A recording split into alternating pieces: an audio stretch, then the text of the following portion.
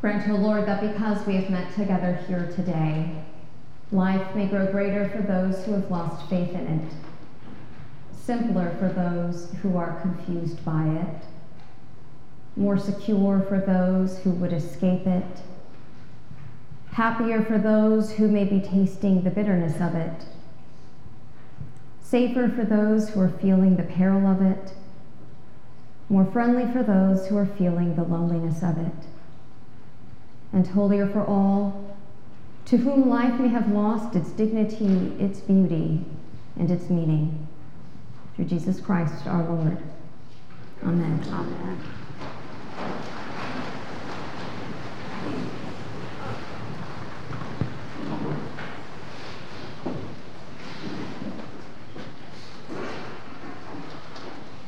I get up in the morning and I go outside.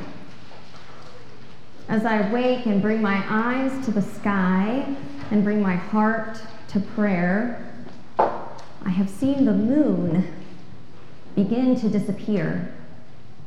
This morning, I could barely see it. It was barely there, a sliver, a waning crescent. I Googled it. If I strained my eyes, I could see the promise of a big, beautiful orb. A promise, but not yet. In 2 more days, we will mark a new moon, and on the 12th, there won't even be a sliver. Now, December 21st is the winter solstice, the longest night of the year. Many churches will have a longest night service or a blue Christmas service. We will mark the longest night with an ordination, the Feast of St. Thomas, which truly will make it the longest night. And on December 22nd, we will have our blue Christmas Compline. Night. The longest night. It is the furthest we will find ourselves from the sun. A reminder of how far away the dawn of light can feel at times. Our collect for today talks about preparation. John the Baptist cries out, "Prepare the way."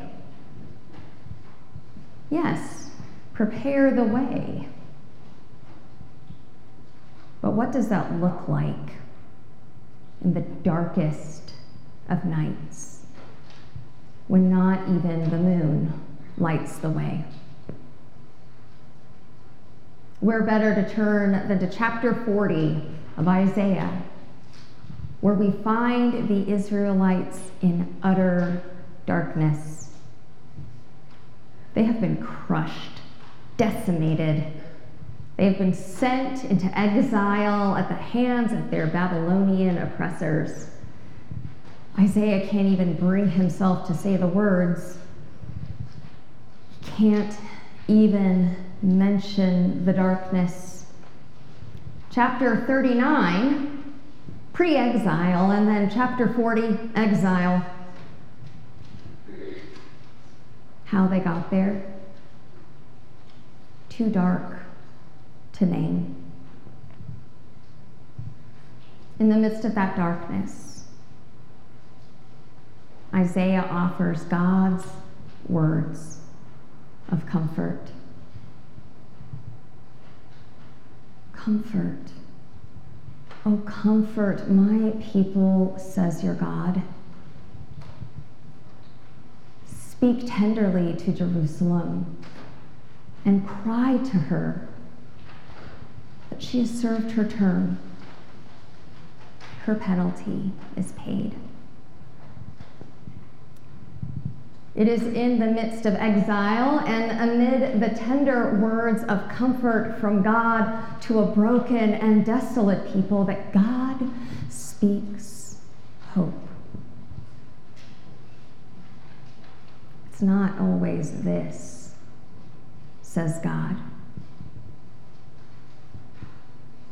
It's not always the longest night.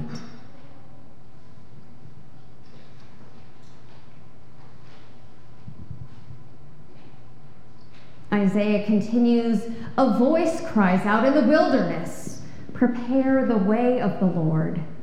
Make straight in the desert a highway for our God.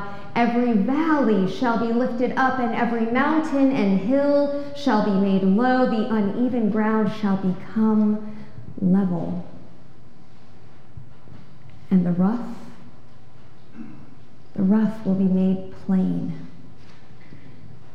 Then the glory of the Lord shall be revealed. All the people will see it together. The mouth of the Lord has spoken.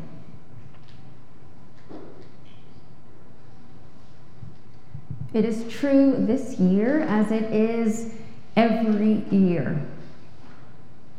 Someone sitting right here, right now, has experienced the worst year of their life, the hardest year, the darkest year, a year of hope not realized.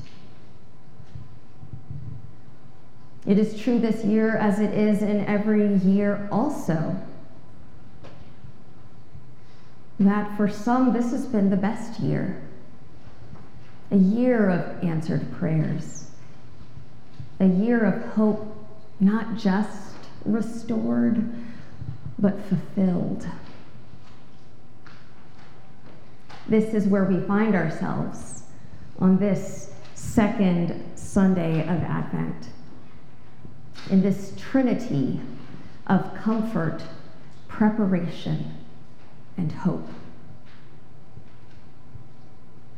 A beautiful church of God's beloveds. If I may be so bold, beautiful church of my beloveds. If you are in need of comfort, prepare your heart to receive it. If you are called to comfort, prepare your heart to give it. To you who find yourself rich in hope, and to you scraping the bottom of the hope barrel,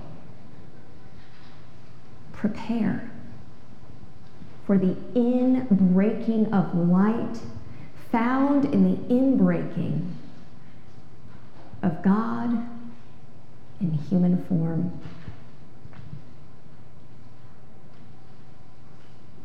I don't know about you, but I can see dawn coming at the horizon, even leading to the darkest night. This morning alone had a pinky rust orange colored line where sky met earth.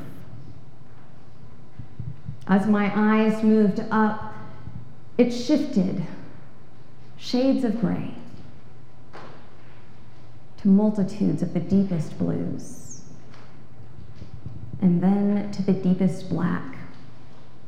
It was an ombre of color that only God could create. And still, in that inky black, a sliver of moon, illuminated, but providing light enough only to give a glimpse of its fullness.